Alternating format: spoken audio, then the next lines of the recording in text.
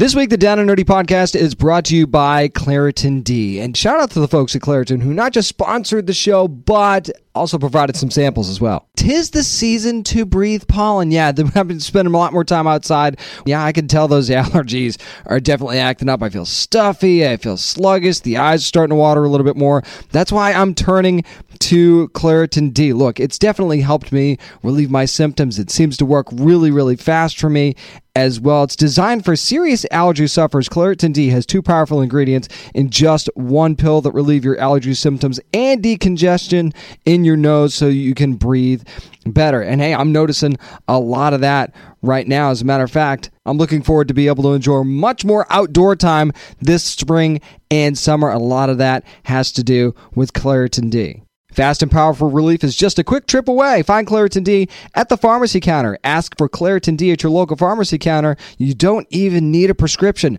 Go to Claritin.com right now for a discount so you can live Claritin Clear. Use as directed. Hey there, it's Rachel Ballinger, and I am thrilled to invite you to Rachel Uncensored, my podcast where I get real with my friends and celebrity guests, where we talk about all sorts of topics. From personal stories to hot-button issues, we cover it all. New episodes drop every Wednesday, so make sure you tune in on Apple Podcasts, Spotify, or wherever you listen to podcasts. Trust me, you won't want to miss out on the fun and candid conversations we have here on Rachel Uncensored. Spanning the nerd world and feeding your fandom. It's time for the Down and Nerdy podcast. Here's your host, James Witham. Is it cold in here, or is it just me? It's episode 403 of the Down and Nerdy podcast. I'm James Witham as we dig out of more snow here at the Down and Nerdy podcast studios. I wanted to make sure that there was something you were streaming this weekend, and that is In From the Cold on Netflix. It is a spy thriller. It's set in Spain about a Russian spy. Well, she's a mom now, and she was a Russian spy, and it's just a whole thing that is just really, really cool that I think you'll love. We'll talk to series creator Adam Glass also. We'll talk to the stars, Margarita Laviva, about this really, really cool show. I'm not sure that Jason Bourne could have kicked this much ass with a C-section scar. I'm just saying, this woman is pretty amazing. Also going to be talking about the new show on Amazon Prime Video, The Legend of Vox Machina. I'll give you my review of that coming up. Also, some interesting nerd news to tackle. But first, let's talk about In From the Cold on Netflix. My interviews with the cast and creator are up next on the Down and Nerdy podcast. Hey, this is Chad Michael Collins from Extinct and Sony Sniper franchise. You are listening to the Down and Nerdy podcast. It's time to shift the way you think about spy thrillers. It is In From the Cold, now streaming on Netflix, a really cool new series about a Russian spy who's turned mom, who now turns back to spy because, you know, a little bit of an arm twisting from the CIA. There is so much more to the show than meets the eye, so I thought I'd get the cast together and series creator give you a little bit more info about the show. I think this is something you're really going to dig, and who better to start with than series creator Adam Glass and Jenny herself, Margarita Laviva. Let's find out what they had to say about the show. Adam, I'll start with you. I love a good spy thriller. You have a lot of interesting aspects, though, to the story. Talk about how you came up with this concept and why Margarita right there is just the perfect choice to play Jenny. You know, I turned around, and I am old enough now that we're empty nesters. My wife and I have been married for 23 years, and my wife is in her mid-40s, and I was watching sort of like the idea of like, you know, kids are leaving, what's next for her life, you know? And we have this thing in our society which is terrible, which is, you know, women have an expiration date on them, and that's so not true. And so I started to look at what my wife's going through and thought, well, because I'm a writer, of course, I'm like, what if my wife was a secret spy and she had a secret life and, you know, and all these things. And then it got called back and she had to sort of, can she go back and be that person? No, of course not. She would have to be who she is now, but do things that she used to do. And it sort of just all got into this idea of like that women of a certain age still kick ass and moms kick ass and, you know, all those things. And then, you know, we were very fortunate to meet Margarita, who actually was one of the few actresses that actually came into the writer's room and sat with all the writers and talked to us during the audition process. And two things happened. One, when she left, all the writers went crazy and said, oh my God, it's Margarita, it's Margarita. And the other thing was, as I was walking Margarita out, she turned to me and said, it'd be nice if a Russian actually played a Russian in TV or the movies. And I thought, Right? Absolutely right, 100%. So we were really blessed and lucky to get Margarita Leviva, Miss Leviva, living La Vida, and to turn around and, you know, she was perfect for this. And one of the other things you said to me, Margarita, which I always remember, is how much you not only related to the script, but how much it sort of identified a lot of your, especially in the flashbacks, your own childhood in Russia. So all those things, we were just really lucky and blessed to get the perfect actress for this role. Thank you. And Margarita, what's it like playing that duality for you? Because you've got Jenny on one side, you've got this Whisperer on the other. What was it like playing those kind of dueling roles there? It's like winning the lottery, to be honest, because I feel like human beings, we're not that simple. There's a complexity to all of us, and there are many, many sides, and to be able to explore that in a character and to bring that to life over 8 episodes was just a massive, massive gift. As I'm watching, I'm watching, I'm going, is Jenny... Are these two separate people? Is it Jenny and the Whisperer? Are these two separate characters? Or has she just been laying dormant inside of Jenny all along? What do you guys think about that? Well, I think that's a great question, right? And that's a great question that hopefully people, the audience members, as they watch it, ask themselves, like, which parts of me are dormant? Which parts of me did I shut the door on many years ago? Is it still alive? Is it still who I am? Is it something that I'm still drawn to but won't allow myself? You know, I mean, and I think that's the question that we got to explore through the series, which was also really fun to do. Adam, is that kind of hitting the nail right on the head, you think? I think she nails it right on the head, yeah. I mean, to be able to explore all those things is what makes this special. You know, as I've said before, is like, you know, the spy genre tends to be on the surface, you know, so, but the shows that I really love, like I think why Daniel Craig was so beloved was he sort of let you into Bond, you know, and sort of showed how messed up he was and all the things that was going on with him. And I think that's, you know, what we have, you know, happening in our show, which is we get to go more than, you know, it's a great thing when you have 8 hours of television, you get to go further and than just scratching the surface. You're able to go underneath it and sort of look into all the things that comes with being a spy, like anything, you know. And by the way, I spoke to a couple of spies, and, you know, one young lady was a CIA agent. She said, you know, she's been out of it for 10 years and that she still looks in her rearview mirrors and that she still all the time is looking around her because she's trained. And that training doesn't go away ever, she said to me. And I'll never forget that. You know, it was one of the things that we talked about in doing this role. You know, you asked, the Whisper never went away. It was just, it was there. But the minute she needs it, as you see in the show, it comes back. And with vengeance, too. I will say that. Wait till you guys see that. But, there was one thing that also struck me about this, and I thought it was really neat, because you don't see a lot of spy series set in Madrid. So why did the city kind of seem like the perfect backdrop and setting for the story? Tax credit. That's what I was going to say. Listen, we were very fortunate. You know, we got to work with Fresco Films, who has been in Spain for a long time. It's a great production company, and all our friends there.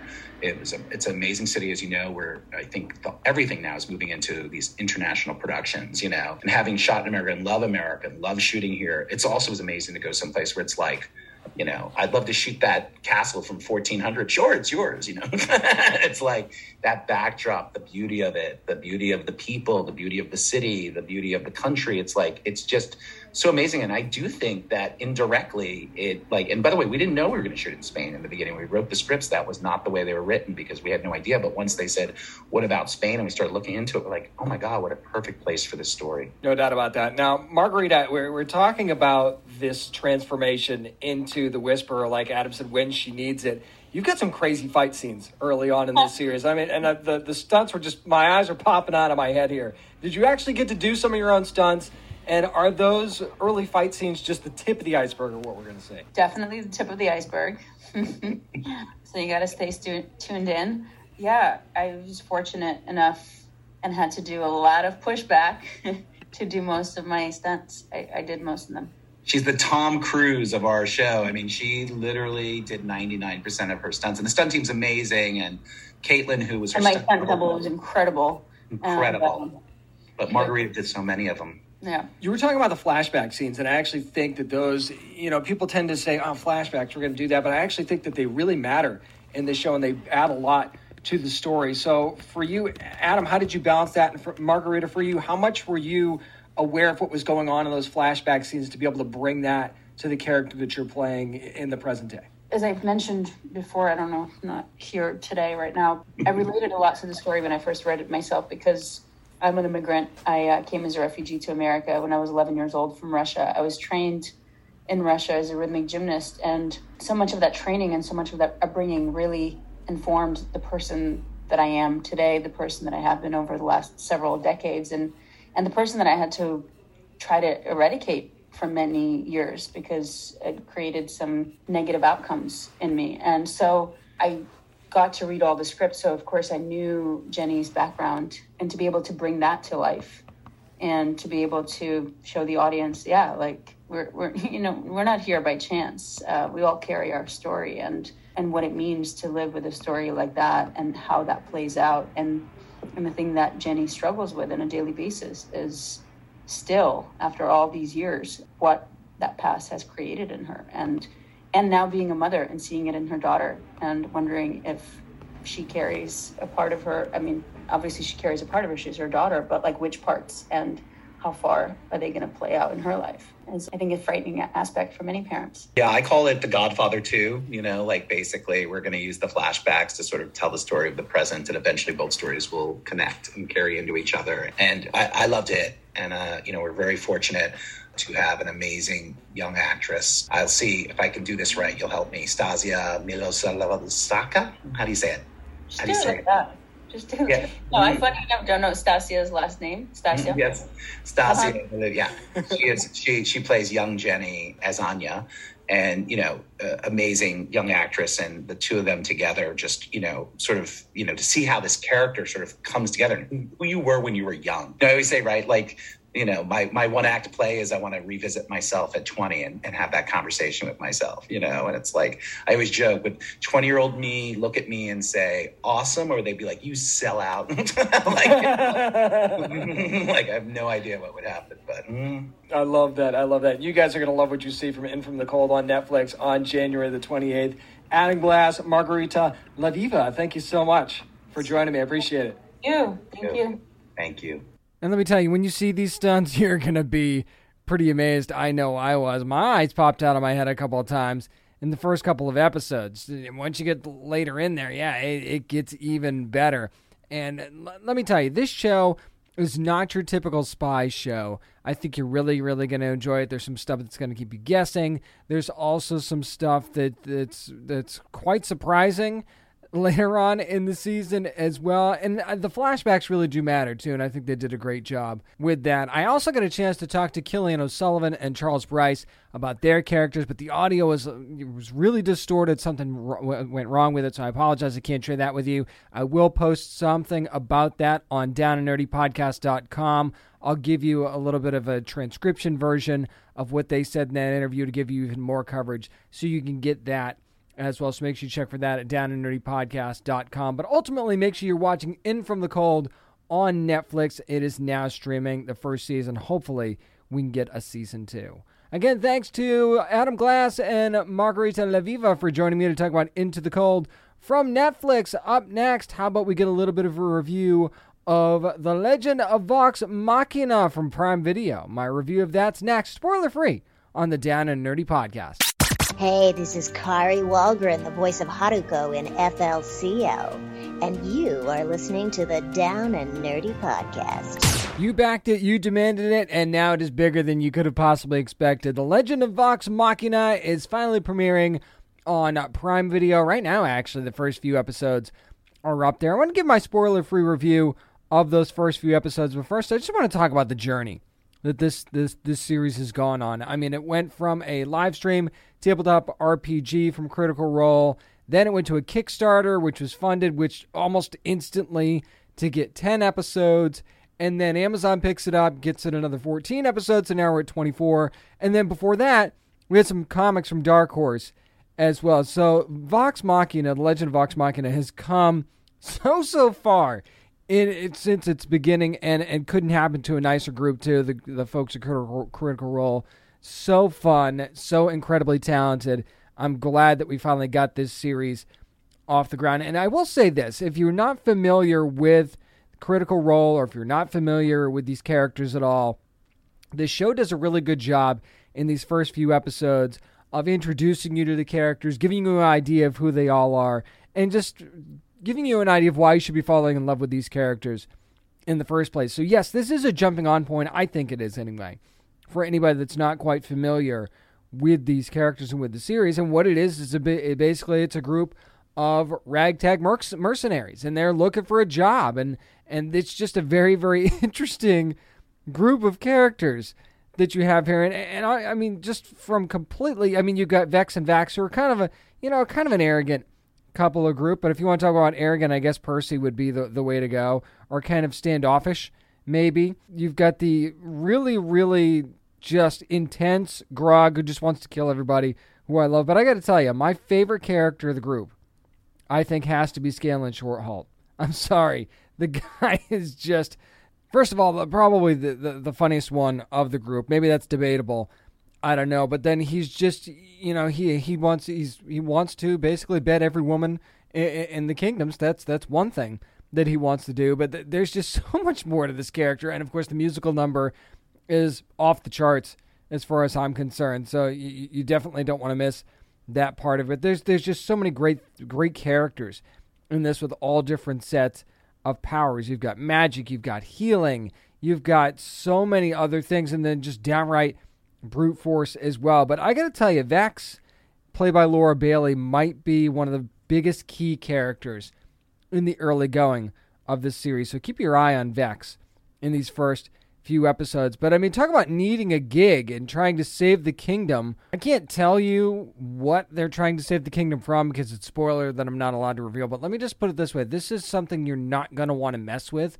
And this is something that's causing a lot of destruction, and quickly, and almost seems insurmountable. And then who's responsible for this is also really, really interesting. Something that definitely kept me guessing, for sure. And that's one of the things I love. They try and make you figure out who's behind this, why they're doing it, sort of thing, and what the end result that they want it to be. So, I think that was a really, really fun way to bring about these first couple of episodes. And there's some key tie-ins there as well that make it really, really neat.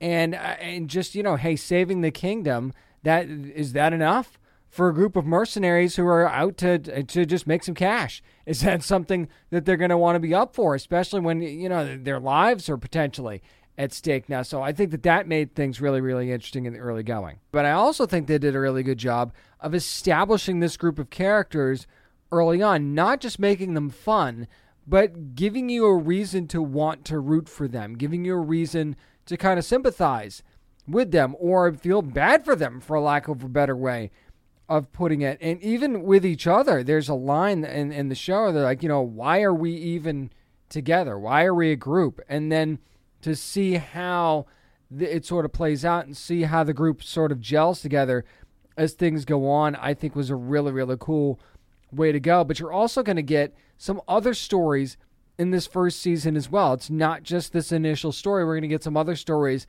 as things unfold as well, and see how this group grows and see exactly how this whole story ends up playing out over this first season. So yes, you're going to get an initial story that I think is going to grab your attention. Once your attention is grabbed, then they're going to move on and start telling a little bit more of the story, which, again, you want to talk about great performances. This is definitely an adult animated series too. I want to make sure that is very, very clear from the start. This is not this one is not shy about being adult. That is for sure. I won't tell you why, but there's definitely a few instances that will make you go, "Oh, okay, yeah, all right." So we're doing that. That's hey, and not mad at it. But there's also so many great and talented members of this cast. I mentioned Laura Bailey. You've also got Travis Willingham, who just does an amazing job with Grog. Sam Riegel, who I mentioned as Scanlan.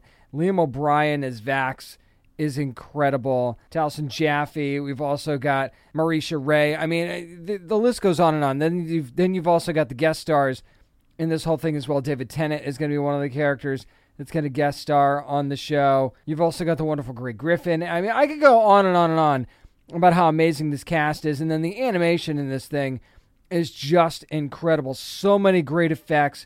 So the way that the colors just pop out from the animation, just the vibrancy and pure joy mixed with the badass moments that you get from this show. This is a must-watch as far as I'm concerned. Make sure you're watching The Legend of Vox Machina on Prime Video. You're not going to be disappointed whether you're familiar with Critical Role or not. I think that this is one of those shows that's going to make you laugh, keep you guessing, and just really, really let you enjoy the action and this team, which is, I think, is going to be one of your favorites going forward. And that's going to do it for my spoiler-free review of The Legend of Vox Machina from Prime Video. Up next, how about we go over to Disney Plus and talk about the new Ice Age Adventures of Buck Wild. To talk about that, also spoiler-free next on the Down and Nerdy Podcast. Hey there, this is Justin Bartha. I made a funny new podcast, King of the Egg Cream. It has the greatest cast in the history of podcasts with actors like Louis Black. I'm torn by my feelings for two women. Bobby Cannavale. You can eat it, or if someone hits you, you can put it on your cut. Melanie Linsky. I wonder what these marvelous things are that look just like boiled chicken feet. Jason Ritter. I can break things and pick locks and kill people. Michael Stuhlbarg. The whole point is to inspire people that they should make themselves better. Ari Grainer. No, don't whet its appetite. What are you, an idiot? Me, Justin Bartha.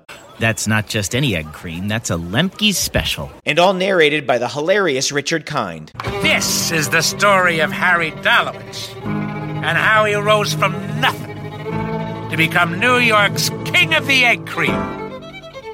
So if you like funny true stories, come listen to King of the Egg Cream, available wherever you get your podcasts.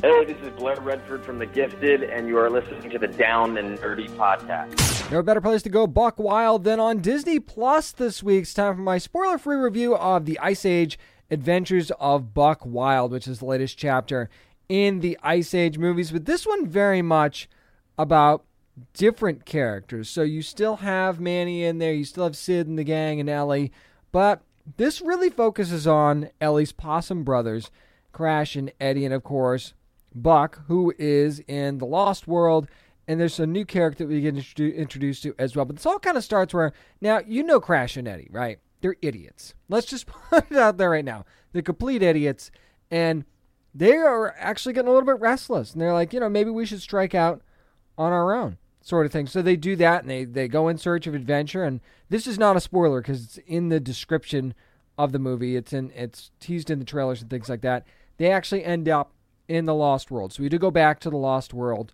for this one, and that's where they kind of meet up with Buck. Now, you're thinking, okay, cool, this is, a nice place to maybe get a little bit of adventure, maybe find a new setting, albeit a kind of an old setting as well, since the Ice Age movies have been there before. But, a change of scenery might do them some good, right? Well, apparently it's a bad time for them to be getting there, because there's some bad stuff going on in the Lost World with a very, very evil dinosaur with a big brain named Orson. And I won't tell you what Orson's up to or how things sort of unravel there a little bit. But first of all, you think it's going to be Buck versus Orson, and it kind of is. And of course, along the way, Crash and Eddie like to screw some things up, make things a little bit more difficult.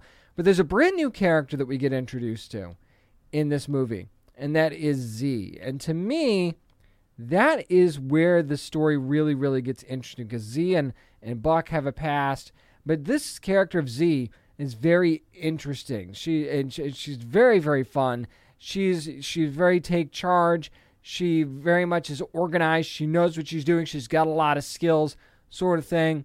And you find out, there's been a little bit of tension between her and Buck, and there's, maybe some reasons for that, and the movie kind of gets into that sort of thing. But that partnership, something really, really worked there.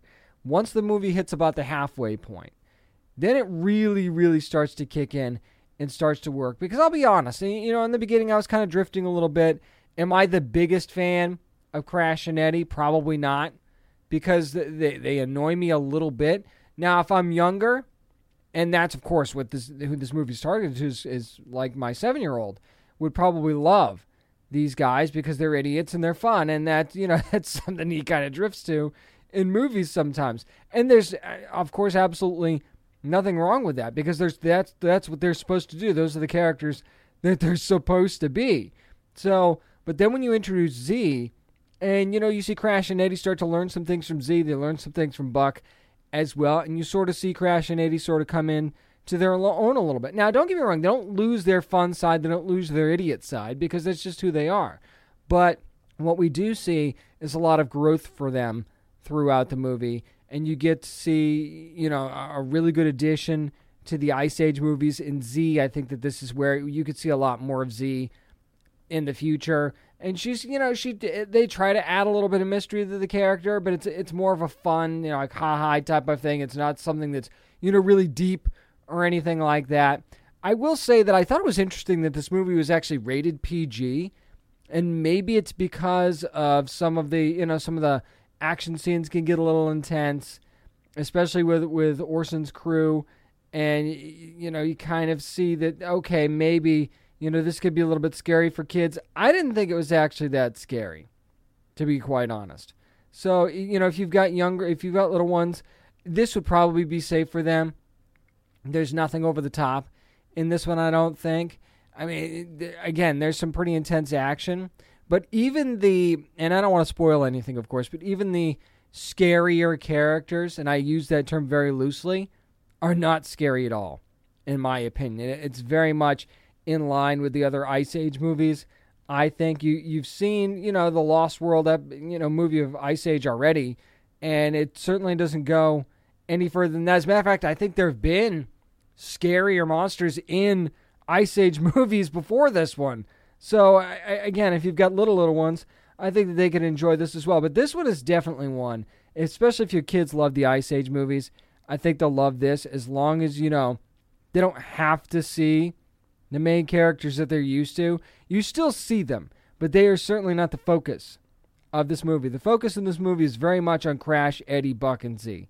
That is the core group that they're going to be focused on and their little squad. And the voice acting in this movie is really, really well done. It's a lot of fun. Simon Pegg, especially, as Buck Wild, does such a great job. I really enjoyed his performance. And Justina Machado, let's give a little props for her as the voice of Z, because I think that she really, really nailed it on this one as well. And I mean, Vincent Tong and Aaron Harris as Crash and Eddie, respectively. I mean, if you're going to be goofballs and have fun with it, they certainly did in this. So there were a lot of great things that worked in this. Did it drag on a little bit? Yeah, of course it did, because you see that, yeah, this is going to be a difficult obstacle to overcome, but you probably could have got there a little bit faster. I do like that this movie doesn't rely on fan service and doesn't, just keep bringing in characters here and there. You do see some familiar faces, but it really focuses on Crash, Eddie, Buck, and Z, and I think that was a really, really smart thing to do. And this movie really perfect for Disney Plus as well. I think we could see a lot more the Ice Age movies coming up in the future, maybe also focusing on some different characters. Or, I mean, if this one's successful enough, you might get some more of this story as well. So the Ice Age Adventures of Buck Wild, I think a worthwhile addition to the Ice Age movies, and I think that's something that if you have kids, they're definitely gonna love this one. So spend some time this weekend watching the Ice Age Adventures of Buck Wild. That's going to do it for my spoiler-free review of the Adventure of the Ice Age Adventures of Buck Wild. Up next, some nerd news to get to, and maybe, just maybe, another sequel in the works. I'll talk about it next. I'm James Witham, and this is the Down and Nerdy Podcast. Hey, this is Nelson Lee from DC's Stargirl, and you're listening to the Down and Nerdy Podcast. Looks like Earthrealm might be in peril once again. It's time for nerd news. Let's start out with something that was first reported by Deadline, and that is that Mortal Kombat, the live-action movie, will be getting a sequel after all from New Line. And Jeremy Slater, who's writing Moon Knight for Marvel Studios, has actually been hired to write the script for this one. Now, that's basically all we know at this point. Not a huge surprise that this movie's getting a sequel. I didn't love the first one. I didn't hate it either. It was certainly had some cool moments. I thought the casting was done pretty well. But, I mean, where you go with this, I think you got to bring in Shao Kahn at this point. I think you definitely have to do that. I think you'll see an expanded roster of characters. Obviously, and, spoiler alert if you haven't seen the first one already, in which I shouldn't have to say that. It just sounds like something you have to say now, doesn't it? Even though it's been like a year. Like, come on, do I have to say that every time? Apparently I do. But anyway, how are you going to pay off that big Johnny Cage post-credit scene? You have to pay it off. And with all due respect to fans that want The Miz, WWE's The Miz, to play Johnny Cage, yeah, I don't see how you can do that. Obviously, he's athletic enough, and certainly he has the swagger that you need to play Johnny Cage in that sort of sarcastic kind of manner. But I don't know. I don't see it. Like, I see it, but I don't see it. And I just, this is going to get me in trouble, I can already tell. I want somebody better, quite frankly. We've seen what The Miz can do as an actor. It's not stellar. Do you need to be stellar to play Johnny Cage? Okay, probably not.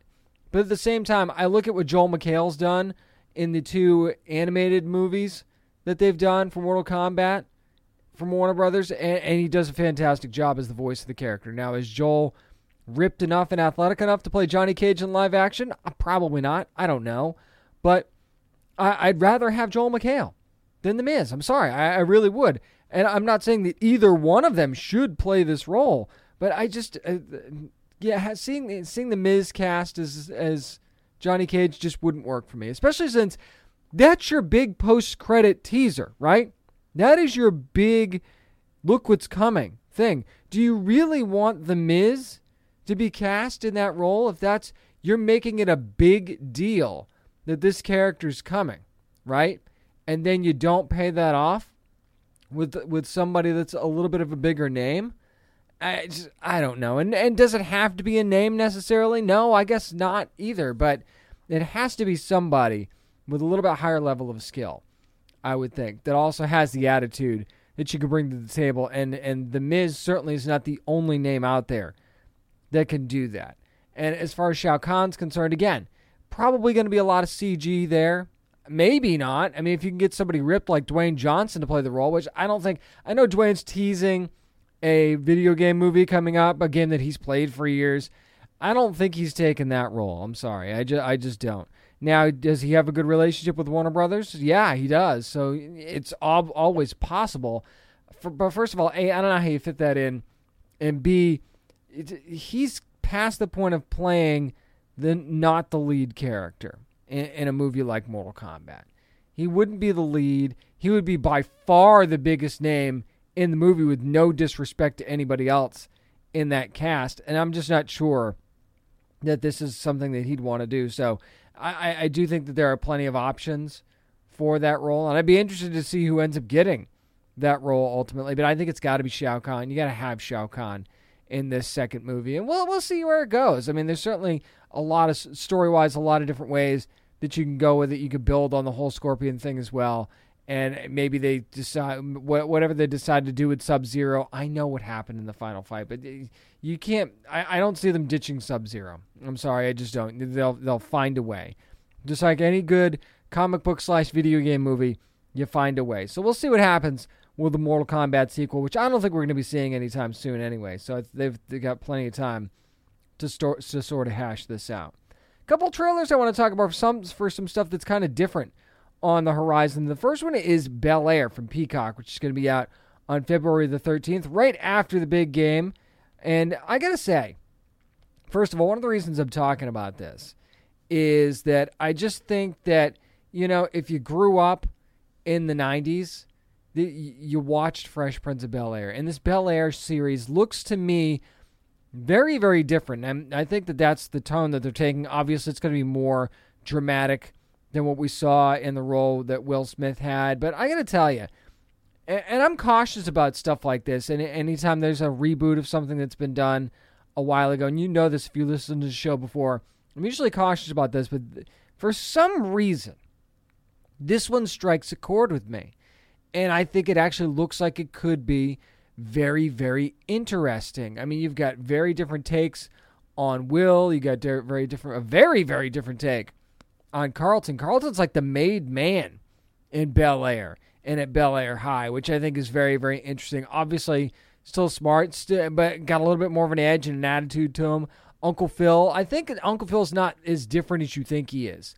If you're looking at this trailer objectively, like Uncle Phil was always pretty hard on Will for his own good sort of thing. And I think that we're going to see that just kind of turned up a little bit. Aunt Viv, I think, is going to be another very, very supportive voice in the room, though. I think she's going to play a larger role in Will's development here. And Hillary, I love the direction that they're going with Hillary in this one too. Not quite as ditzy. All right, actually not ditzy at all from what we've seen in the first trailer, but what you see in this new teaser that they just released is kind of how things all unravel. And yes, it still happens on the basketball court. And yes, Will maybe is a little bit, immature and, not ready to be dealing with the hard life that he had in Philly or could have in Philly. And, of course, that leads his mom to send him to Bel Air. I still think that there's going to be plenty of fun to be had. We saw that in the first trailer, and seeing how Will just kind of doesn't fit in the beginning. And they crank that up a little bit. And that's obviously for a couple of different reasons that they're highlighting in that first trailer. And then it's, it takes somebody like Hillary and Aunt Viv to be like, hey, you just be you. Be you. And that's what's really going to turn things around for you. And that's one of the reasons I wanted to talk about this is because, what better message for the nerd community, and I say that with love, obviously, than to just be you. Think about the day where you decided, I don't give a damn what anybody thinks about the stuff that I love and the stuff that I really, really want to consume and I want to talk about. And to hell with what everybody else thinks. I'm just going to love what I love and let that be enough. Remember that day, right? How freeing that was. And I think that's part of the message of Bel Air. And I just think that taking this in a more dramatic tone, but really, really thinking about it and considering how to do it and do it well, I think is one of the reasons that this thing's going to succeed. So Bel Air going to be premiering February the 13th on Peacock, and I'm very curious to see how this is going to turn out. Yes, I will have a review coming up either here on the podcast or on our website. There's something else I wanted to talk about in a completely opposite side of the spectrum, and it's something that looks like it's going to be really, really fun. It's called Murderville from Netflix, which is going to be premiering on February the 3rd, so we're not too far away from now. Will Arnett is the star of this thing, and it's actually a pretty cool concept. Will Arnett plays senior detective Terry Seattle, okay? Now follow me on this one just for a second. And, there's a new murder case that they have to solve, but there was also celebrity guests that are going to be on the show. But here's the twist, and here's where I think it's interesting, is that the celebrity guests aren't given a script. So they have no idea what's about to happen, and they're basically just improvising their way through the entire show that they're in. And if you see the trailer, and you see Conan O'Brien is one of the guest stars, then it looks really, really fun. Marshawn Lynch, I think, yes, the former NFL player, I think is going to steal the show on this one. I'm sorry. Ken Jeong's going to be a part of this. You've also got Sharon Stone. Kumail Nanjiani is going to be a part of this. Annie Murray as well. Yeah, it just looks like there's so much fun being had just in the trailer. Never mind anything else. And you can see Will Arnett trying to get them to break, too, which is really, really fun. And you see it happen a couple of times. So, yeah, I just think that this one looks really, really fun. It looks like, in the style of like a Whose Line Is It Anyway, but also mix again with a little bit of like the Naked Gun trilogy type style too. This just looks really, really fun. And I think something that if Comic-Con were happening right now, this thing would be at Comic-Con and you'd want to go to this panel because it just looks like a blast. So Murderville going to be premiering on Netflix February the 3rd. Yeah, I'll have my review coming up next week on the Down and Nerdy podcast. Also, we're going to move on to Peacemaker, which according to several articles that I saw, and one that was retweeted by James Gunn himself, number one streaming show in the world, and why wouldn't it be? It's awesome. So speaking of Deadline, though, apparently James Gunn said to Deadline that we could be getting another spin-off series set in the same world of the Suicide Squad 2. Now, if you follow me on Twitter at James Ace Witham, that's my Twitter handle, I'm begging for a Vigilante spin-off series at this point. I think that character has been done so well in this series, both from a comedic standpoint, from a dramatic standpoint, just who this character is and how he's been crafted by James Gunn has been brilliant and one of my favorite parts of Peacemaker. I don't care if it's a series that happens after Peacemaker or before. Don't care. Give me a Vigilante series and give it to me now, because I would consume the hell out of that thing, and I would have no apologies for it. However, if it's not going to be Vigilante, who's it going to be? Now, I know you're looking at it and you're going, okay, this is our chance for Harley Quinn. This is our chance for Bloodsport. And I'm like, you know what? Not going to happen. Idris Elba's too busy. Margot Robbie's too busy. And, you know, if you're not going to get multiple seasons of a Harley Quinn series anyway. So is that something you'd want? And same thing with Bloodsport. You're not going to get multiple seasons of that. James Gunn said there's a pretty good chance of a Peacemaker season 2.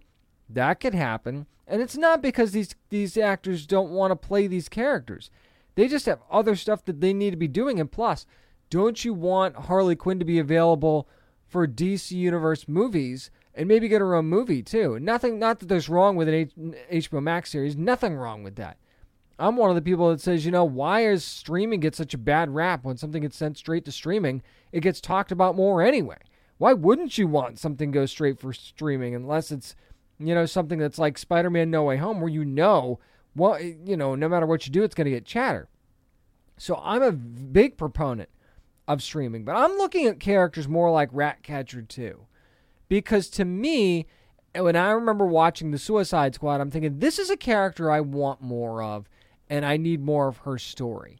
And I think that, to me, is the character you've got to zero in on, especially since James Gunn did say that this new series, if it were to happen, would not be as much of a comedy as Peacemaker. And to me, that jives more with Ratcatcher 2 than a lot of the other characters. Like, it's not going to be Rick Flag. I don't see them doing that. I don't know why you'd do that. You're not going to go with a character like, you know, Javelin or something like that. That's just not going to happen. Okay? It's not going to be TDK, so I don't think you're going to get a Nathan Fillion series out of this whole thing. Ratcatcher 2 just, to me, makes the most sense, and I think that that's a character that did surprise a lot of people when they watched The Suicide Squad, and I don't think I'm alone in wanting more from that character, so I'm kind of hoping that that's the route that they go. If I don't get my Vigilante series that I really, really want, I'd actually take either one. I'd be very happy with either one. And just give me both then. You know, I'm going to be greedy right now. I want both, and let's just do that.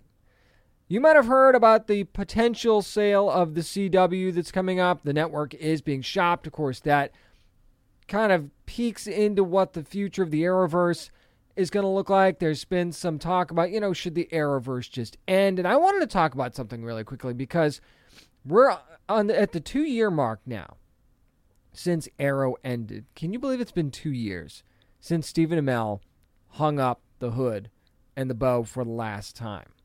And that actually popped up on my Facebook memories the other day, and I thought to myself, wow, it doesn't seem like it's been 2 years, but it has. Now, do I think the Arrowverse should end? Yes and no. And I'll tell you, and let me explain that a little bit. I think the Arrowverse as we know it, or as we knew it, has definitely run its course. Now, does that mean I think, you know, you need to cancel The Flash? You need to cancel... No, I don't think any of that. I think The Flash will end with a 10th season. That's what I think. That's my opinion. I have no inside information on that or anything. I think a 10th season of The Flash will be it. And, you know, you could argue maybe, you know, that show's run its course and it shouldn't get 10 seasons. There's still more story to tell there. They really do a great job of crafting that story and letting it have the ability to have that longevity. And Legends is just nuts. You never know what they're going to do. You never know where they're going to go. And that show could run forever. That is a Simpsons-esque, South Park-esque type of show that the way that they do it, you could run that show forever and still have fun with it. So do I think that they're going to do that? Probably not, but you certainly could. What the Arrowverse needs to do, because I don't think it's the same without Arrow. And I mean that in the nicest way possible. And that's not to say that they're not putting out great shows. I still think they are. What I'm saying is that maybe it needs to evolve into more of a Superman verse or Superman and Lois verse. I think you need to have a new flagship series and let that go from there. Now, you have Superman and Lois, which is doing very well. I think Naomi is off to a great start. Say what you want, but Batwoman has been telling a great story this season, and that is a show that not nearly enough people are giving a chance for, and a lot of them not giving it a chance for a very, very stupid reason. So that is a show that you should be watching if you're not.